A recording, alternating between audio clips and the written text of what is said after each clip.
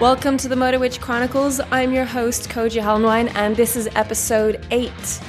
In this episode, I'd like to introduce you to an incredible woman. She is a traveller, motorcyclist, writer, speaker. She has a wonderful book out at the moment called Hit the Road, Jack, and it's about her 7 years, 20 countries with no plan, all on the back of her Royal Enfield. Jackie Furneaux, welcome to the Motor Witch Chronicles. Thank you so much for being here all the way from the UK today. You're here in Dublin with me. I would like to start off with just you telling us a little bit about yourself and what it is that you do and a little bit about how you got into riding motorcycles. Well, firstly, thank you very much for inviting me along. I'm truly honoured. I've listened to several of your podcasts and I'm honoured to be amongst the wonderful group of women you've got already. Oh, thank you so much. And I'm very happy to be here. And yes, it's all been a huge surprise for me. I've had a fairly normal life as a wife, a nurse, a mother, somebody's sister, somebody's daughter. And then something very peculiar happened. I was expecting to be happily married all my life, and my husband and I made plans to travel a bit when our two daughters had left home to go to university. And the marriage went wrong quite unexpectedly, and I found myself on my own and wondered what on earth I should do now because it wasn't in the plan. So I thought the best thing I could do for everybody was to just disappear out of the way, and with my tail between my legs, I went backpacking in Asia. Having already got my bike test, I passed that in 1976. There was a very hot summer. It went on for week after week, and I was so hot. And my then husband came home from work one day to find me in the back garden trying to keep cool in a paddling pool with the two small daughters. And he said, well, why don't you have a ride on the motorbike? He used to go to work on a Honda 70. And he came back and he said, well, have a whiz around the streets on this. It'll cool you down. I feel quite cool just coming home from work. And I was a nurse and I'd worked in the casualty department of my local hospital in Bristol. Seen people being scraped off the road and brought into the casualty unit, and I thought, I'm never getting on a motorbike, thank you very much. But however, he did persuade me in the end, and it was easy. It just had one twist grip throttle to go and one brake to stop, and the bike did everything else. I had a driving license, and I think in those days you were allowed to ride a motorcycle with a provisional license and L plates. Right. So we stuck something on the back or not, I can't remember. I was probably illegal. And off I went, and I did the going round the streets, and it was lovely and cool. And that was it. I was hooked and got back about half an hour later. And at the time, my brother-in-law was a motorcycle instructor.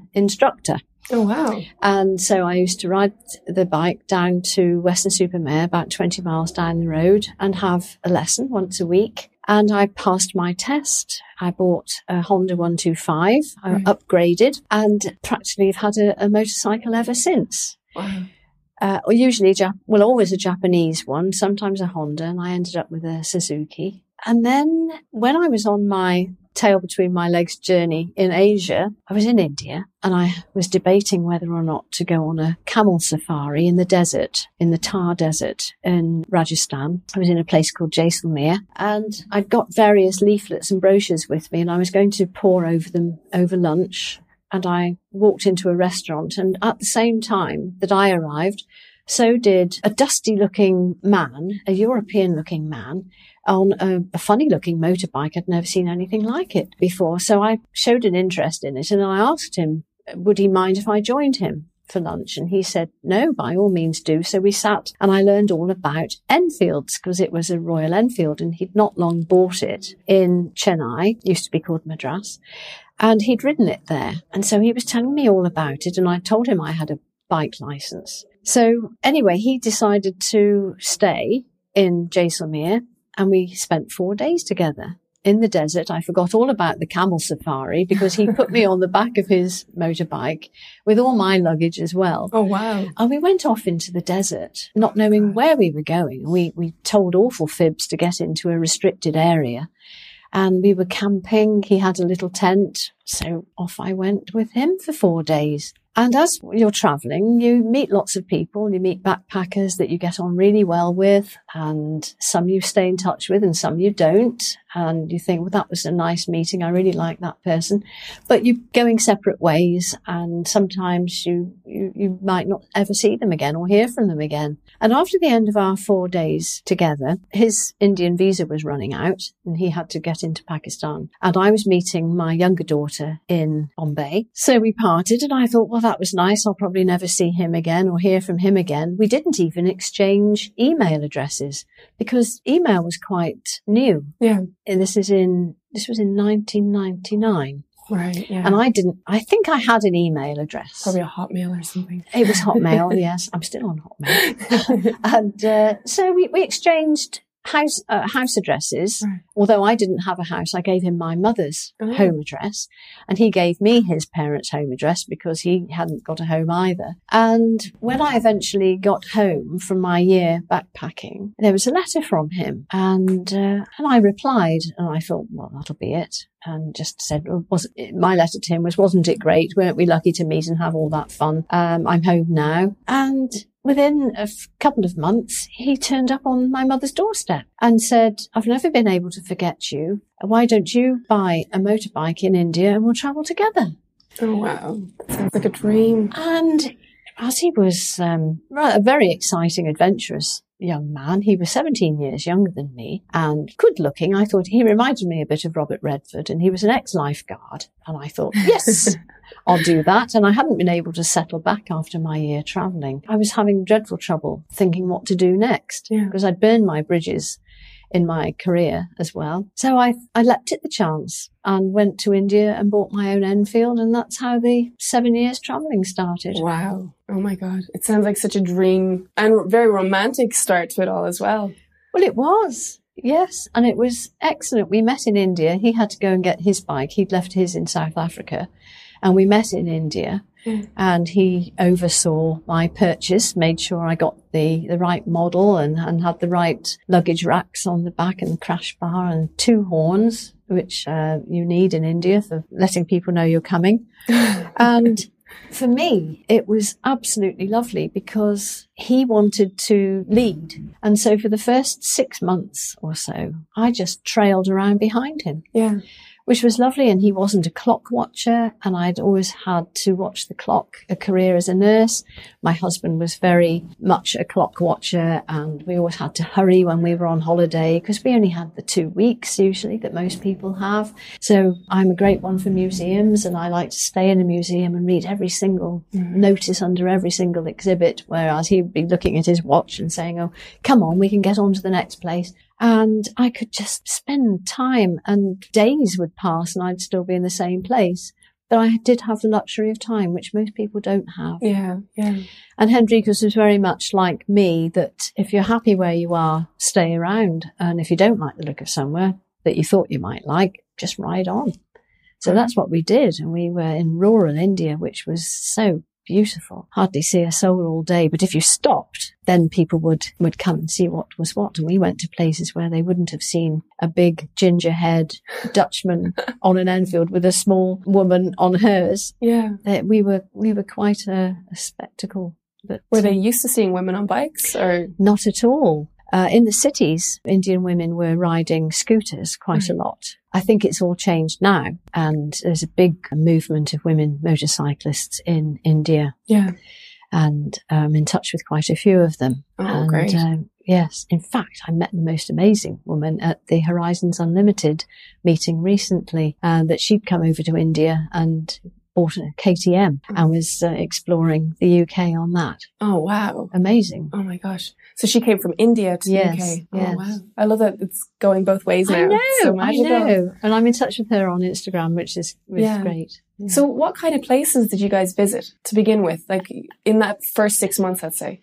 Rural India, mostly. We would take the back roads, neither of us liking the big roads. He was into IT and he had to earn a bit of money, so he was doing courses along the way. And we stayed in small towns and sometimes cities, but mostly we were travelling in rural India, which I loved. Yeah. We were sleeping out whenever we could, which was lovely. Yeah. Because I was an avid Girl Guide. and loved camping. And family camping was always fun. My husband and I used to take the children camping in France. So I was used to camping, but sleeping outside with no tent was just heaven. Loved it. You know, little stove making a brew in the morning. Yeah. It was returning to a happy time for me. So when you guys were on the road, did you plan where you were going to go, or did you just make it up as you went? You said, hey, that looks like a nice road, let's go there. Like, how did you map out or decide where it was you wanted to go? We had a vague idea that we would go north and see if we could get into Sikkim, northern India, and then into Nepal. Okay. There was always the possibility that we wanted to get into China, but I didn't think that was very likely, but it was something that Hendrikus wanted to try. Right. So we sort of tootled along in a northerly direction from Chennai, doing a lot of zigzagging. When we saw a place name that we liked, it had a funny name, we'd want to go there. And if it looked like it was interesting on the map, if there was lots of river crossings and things, we'd go that way. So I learned a different type of motorcycling from what I'd been used to. Yeah. I'd always had a road bike and stayed on tarmac before. All of a sudden, I'm riding through rivers on an Enfield. And I thought before I started I could ride a motorbike, but I didn't think I wasn't going to have experiences like this. And then all of a sudden, yes, I'm changing in gravel tracks and goat tracks, steep up hills and down hills, and I could manage them pretty well, even with a heavy bike like the Enfield. The 500cc Enfield is not a light bike, but with a low centre of gravity, I dropped it a lot. And how did you manage when you dropped it, say, on mud tracks and these dirt roads? Well, I called for Hendrikus to come and help pick me up, and he was a big man, and he just picked it up very easily. So when I was travelling on my own later on, I had to learn how to pick it up without him. Oh my God. And with all that luggage. And, wow. That's when you learn to travel light. Yeah. In terms of traveling and what you brought with you, from photographs I've seen you never have any particular motorcycle gear or helmets or anything. So was that ever an issue for you, or was it ever in the back of your mind, if I come off this, I've got no protection? Or... No, it didn't cross my mind. And the roads we were travelling on, you couldn't go very fast anyway. Yeah. Getting up to 50 kilometres per hour was really something. And the stretches of tarmac that there were on the roads we were on were usually very potholed, and you really had to look where you were going. So no, you couldn't go very fast, and we didn't wear helmets, and we could talk to each other. We rode side by side a lot of the time, and we were just chatting to each other, going at such slow speeds that we could do that. And we'd pass each other sweets. Well, he would pass me sweets and I'd collect them. And we learned all sorts of tricks, like riding with no hands. Yeah. And sometimes the throttle cable would stick with all the dirt on the road, and you could just leave the throttle on like on automatic control. And we'd just sit there steering with our bodies, because I'd done that as a child on my bicycle, so that came second nature. Oh, amazing. So you guys travelled together for how many years? 4 years. But you were on the road then for 7? Yes. So you travelled by yourself then for the remaining 3 years? Yes. He wanted to travel on his own also. When we got to Malaysia, he got a bit fed up with travelling, I think. And he wanted to be on his own, or he got fed up with me, one or the other, or both. So we separated, and to all intents and purposes, we thought it was permanently, but we kept in touch. And he informed me that he'd got to Australia. He'd put his bike on a plane and gone to Perth from Singapore. I was still in Malaysia, and I thought, well, I'd like to go to Australia as well. I suppose I had it in my mind then that I would be shifting that way, eastwards. And I'd always wanted to go to Australia and New Zealand, and I thought, well, they're on the way home. Maybe I'll get home that way. I had no intentions of bringing the bike home at all. I was intending to just dump it somewhere and go home and be normal again. Anyway, I thought, well, wouldn't it be nice to do it by sea? And I'd got friendly with some people at the marina where I was staying in Malaysia. And one of them had said, I could just get your bike in the transom of my catamaran. It could go across from one side to the other. And we measured it up, and it would. And so we had a business agreement that if I paid half the expenses and did half the work and had my own cabin, that we would do that, and we would sail through Indonesia, stopping off at islands. It sounded so nice. And I thought, that's what I want to do. So I did work on his boat with him for about 3 or 4 months, getting it ready for this trip. And come the day, we set off, and it was practically disastrous from the minute we set off. It had been disastrous all the way along. We weren't getting on, but I had invested enough money and time helping him get the boat ready that I wasn't giving up. So off we went, and before too long, we were sailing down the Straits of Malacca with no wind, so we had to use the engine, and he put the propeller on the wrong way, so we were going backwards to start with. Oh my God. And we saw something in the distance, and we couldn't make out what it was, but as we got closer, we thought, oh, it's a man. And then as we got even closer, it was 5 men. Oh my God. In the middle of the Straits of Malacca, clinging to bits of wreckage, bits of polystyrene and jerry cans with that were keeping them afloat, and bits of wood. And we got close to them, and they'd been there for several days. Wow. And they had been trying to get from Indonesia over to Malaysia, which was a move in the right direction for them. And they'd just been dumped by the fishermen that they paid to take them. They'd just been dumped overboard. Oh my God. With this wreckage to cling to and nothing else, or hardly anything else. So you know how when you've been in the bath too long, the fingertips go all wrinkled? Yeah. Well, they'd been in the water for days, and they were in a pretty sorry state. So we picked them up, and we hydrated them immediately with water and tea, and went around giving them bananas, and yes, typical English woman giving them tea to replenish their nutrition. We thought, well, we must hand them in to the Malaysian authorities. So we headed over to Klang, Port Klang. But on the way, we'd got rather fond of them, even though the language was quite a difficulty. But we got fond of them. So we arrived at Port Klang at dusk, and it was the skipper's decision. Luckily, it wasn't my decision. We just let them go ashore. Next day, we found out that we'd let them go within meters of a police launch. Oh my depot. God. And there were 5 police launches with policemen in, right in the middle of where we'd let them go, thinking it was a quiet spot.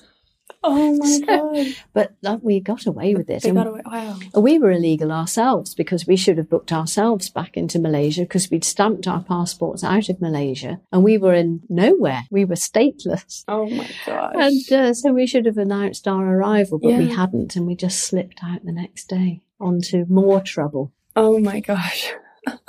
It was a disaster from the time we left, from the time we didn't get to Australia together. I got off in Indonesia after storms, thinking I was going to die. He threatened to kill me. Oh my God. He said, do you realise I could cut you up into little bits and throw you overboard and nobody would ever know? And I'd say you went overboard on your night watch. That was fun, the night watch. That was great, because he slept. He slept and you had to stay up. And I stayed up. And of course, there was all these great big ships. We were on a shipping lane going into Singapore. And we were this tiny little catamaran. They can't see you. They couldn't see us. Hopefully they picked us up on the radar. Oh, jeez. Anyway, survived. But all of a sudden, I was looking at the starry sky, and then all the stars would go out, and I'd realised that it was a great big tanker going past.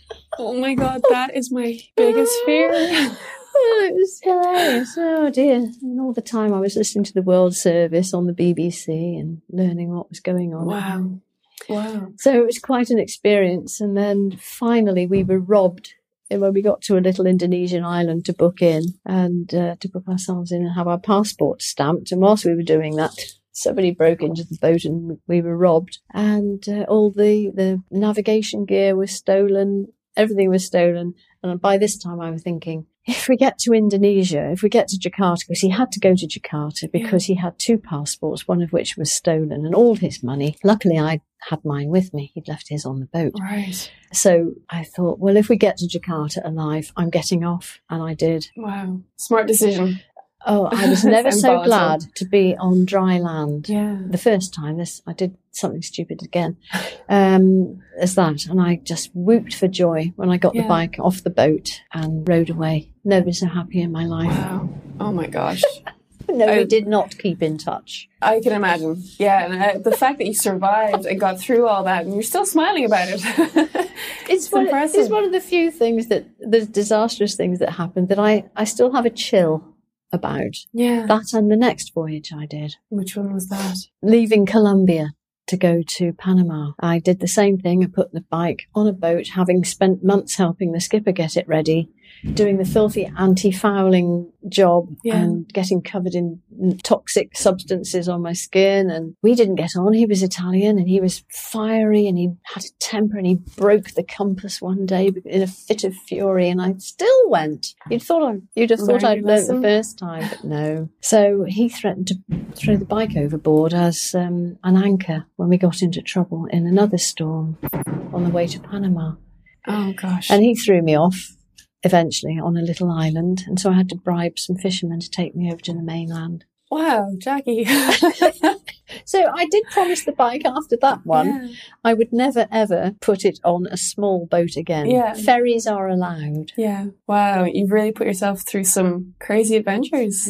Stupid. You mentioned when you picked up the immigrants that the language was a barrier. So clearly you've been through lots of different countries with lots of different languages. So how do you communicate with the locals when you arrive in a new place? I always try to learn a few words before I get there. Hello is a good one, and please and thank you. And if I learn to count up to 10, that's quite good. And where is, and pointing and sign language, you can point to the petrol tank when you want fuel. And if you want a hotel for the night, you just mimic going to sleep on a pillow with your hands folded. And so people understand. So yes, I manage quite well. Being so long in India and Pakistan, I learned quite a bit of Hindi and Urdu. Right. Not quite a bit, enough to get by. Yeah. And enough to know when I was being ripped off, which was quite interesting. That's good. So, but even when you're in English language speaking countries, you have to be careful because there are different nuances about what things mean in places. And I was in Canada on my way home and I helped a woman to the door and I said that she looked loaded with bags, and everybody turned around in the shop because loaded in Canadian means that you're drunk. And she wasn't a bit. So you do have to be a bit careful even with your own language. Yeah, exactly. In the 3 years that you were traveling alone, clearly you're a beautiful woman, alone on a motorcycle. Thank you. Of course. How did you find that you were received when you were alone versus when you were with the Dutch gentleman? Very, very well indeed. I think being greater in years than a lot of fellow travellers, I was treated with respect. And in countries like Pakistan, it was very difficult to actually stay in a hotel because people wanted to take me home with them for my own safety because they thought I was vulnerable. But I was quite happy to stay in hotels and didn't feel a bit vulnerable. By this stage, I've been travelling for so long, I just accepted what the universe sent me, and it was always, well, often good things. And so I learned to be trusting. I think that's the big thing I learned whilst I was travelling, was to trust people, because people generally don't wish you any harm and want to be as helpful as they possibly can. And when they see a woman on her own, they brings out the best in people. And quite often, if I had to leave the bike with all the luggage on somewhere to go and do some shopping or to find somewhere to stay for the night, I would ask a group of young lads who were doing their best to look threatening. I would go up to them and ask them to just watch my bike for a while whilst I went and did what I had to do. And they would very proudly accept and keep everybody away from my bike. So I think showing that you trust people does bring out the best in them. It would in me, I think. Yeah, that's actually really good advice, showing that you trust people. Yeah, show your vulnerability. Yeah. Because we are, when we're on our own in a strange country, we are vulnerable. We don't know the rules and what to do and how to behave in quite a lot of places. You have a vague idea. There's a lot on the internet now about how to behave. There's a wonderful website for motorcycle travellers called Horizons Unlimited. And you can bet your life somebody's been where you want to go and can help you with the rules and regulations, like going into Colombia. I was advised that I would need my motorcycle registration on the back of my helmet and on a high-vis jacket. So I made sure I had those before I crossed the border. And the person that had given me the advice even invited me to have a cup of coffee. And he told me how lovely the women were and how beautiful Colombian women are. And I had to tell him that I was a late middle-aged woman. And he said, oh, well, in that case, come and stay. My mum wants you to come and stay. And she was a High Court judge. My gosh. So I learned all about how to make cocaine. Wow. Because that's a useful piece of information. So there's a recipe of that in my book. should you wish to do it. It involves petrol and chalk and things like that. Oh, jeez. Yeah, so, yeah. Speaking of your book, your wonderful book, Hit the Road, Jack, titled 7 Years, 20 Countries, No Plan. It's an absolutely fantastic book where you share all your stories and challenges, your wins, your achievements on the road. And how did you document all this as you were going? How do you remember everything to be able to come home after 7 years and write it down?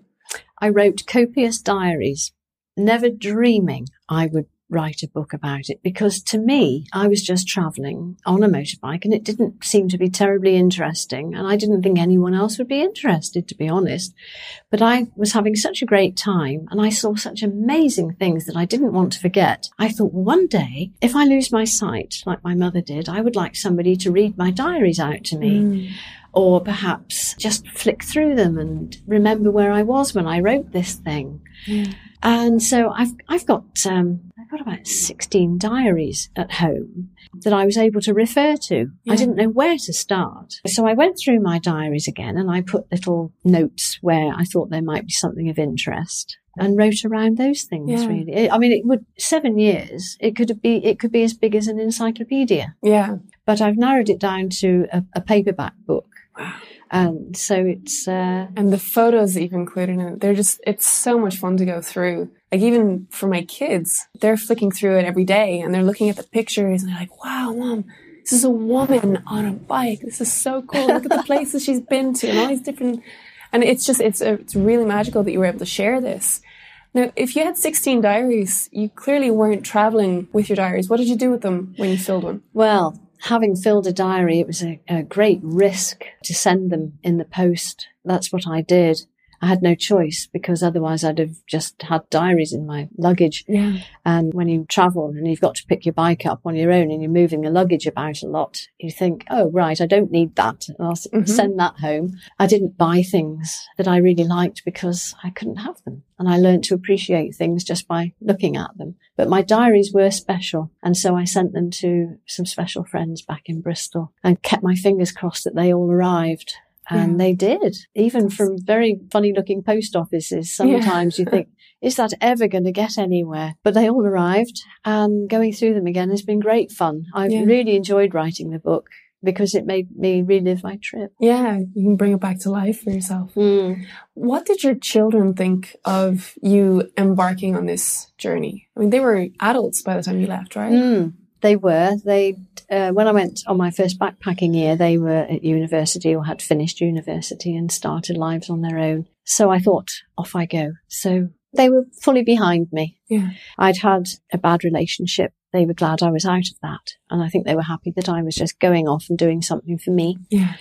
Which I'm very grateful to them for. To go with their blessing was rather good. Yeah. Even though I was not pleased with myself, they had completely forgiven me and said I wasn't to believe I was in exile or anything. Right. So when I survived my first year backpacking, they relaxed a bit. Right. And I'd been to Cambodia as a backpacker, which is renowned for its landmines. And I think they were worried that I would get blown up in a landmine because I tend to wander off main paths and things, and they were worried that I'd step on something. So I didn't. And I think after that, they relaxed quite a bit. Okay.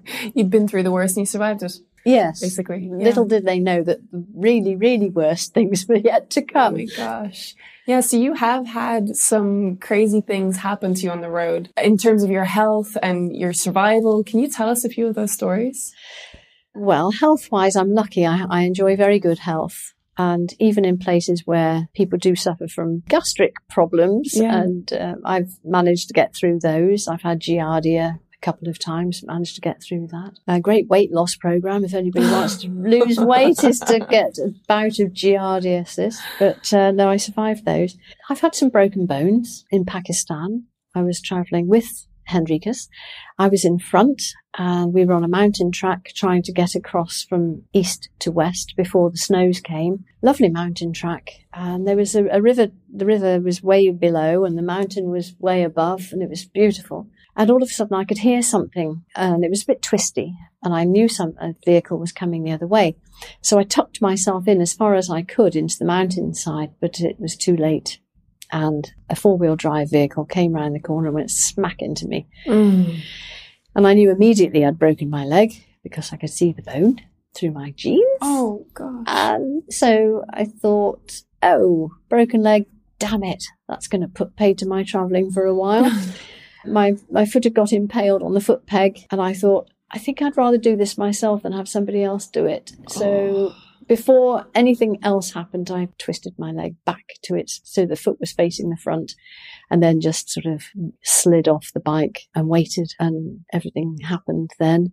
There was Hendrikus caught up with me, and the driver and the passengers got out of the four-wheel drive truck, and some villagers arrived from nowhere, and they said, don't worry, we'll look after your bikes. And the vehicle that crashed into me took me to the nearest medical centre, which luckily was a very good one, because the Aga Khan had invested a great deal into the health of the people of that area and had built a hospital.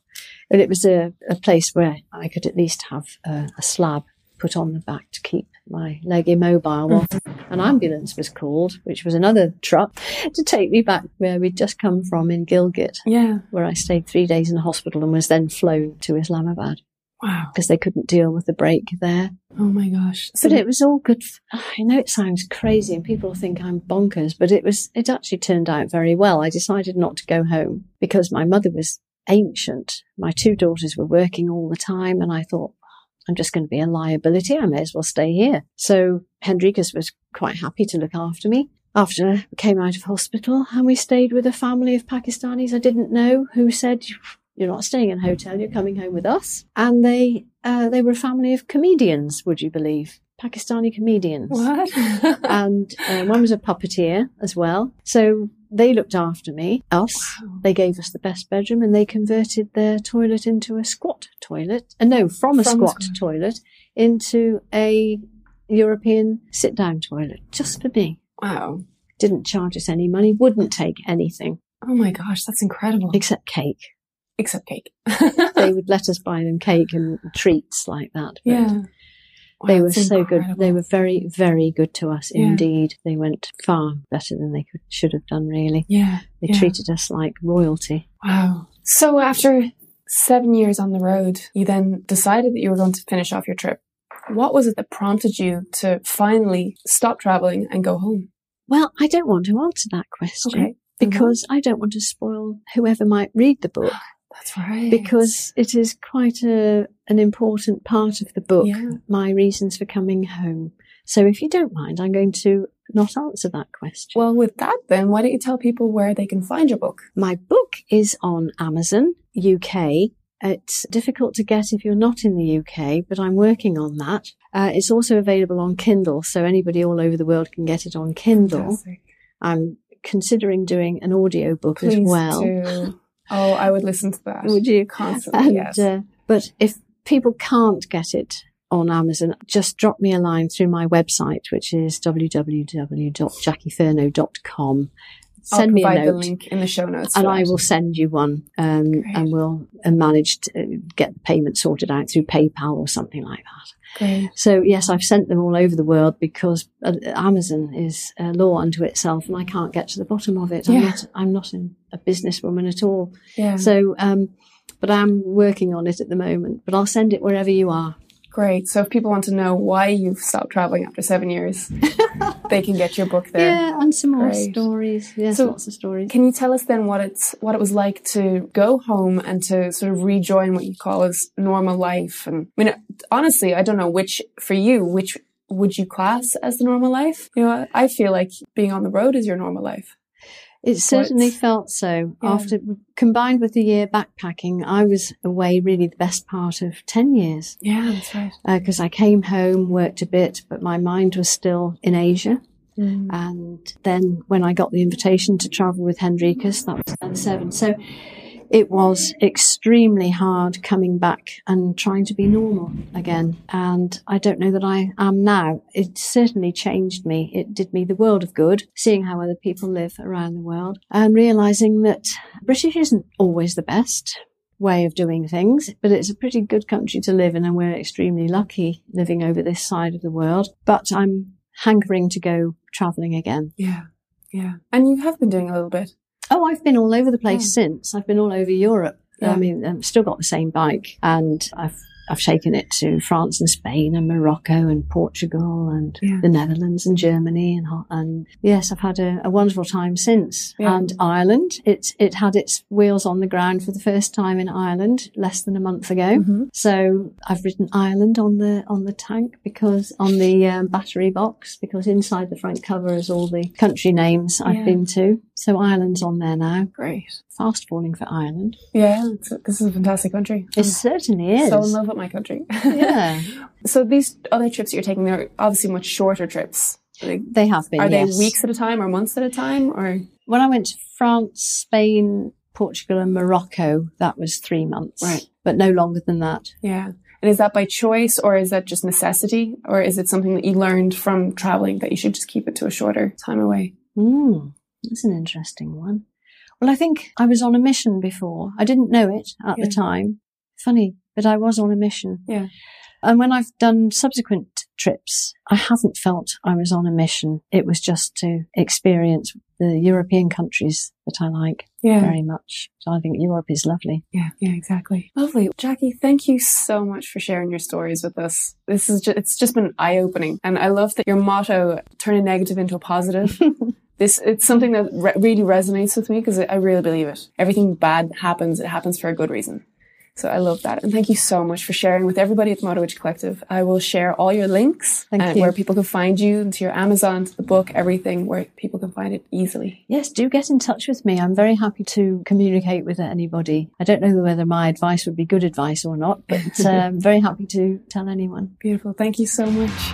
If you enjoyed this episode, please rate, review, and subscribe now. We love hearing back from you guys. And if you want even more content, head over to motowitch.com for articles written by world record holders, adventure riders, and new female riders alike. If you're a female biker listening and you want to share your story, email us at hello@motowitch.com or message us over at Moto Witch Collective on Instagram. Thanks so much for listening. Until next time, ride safe.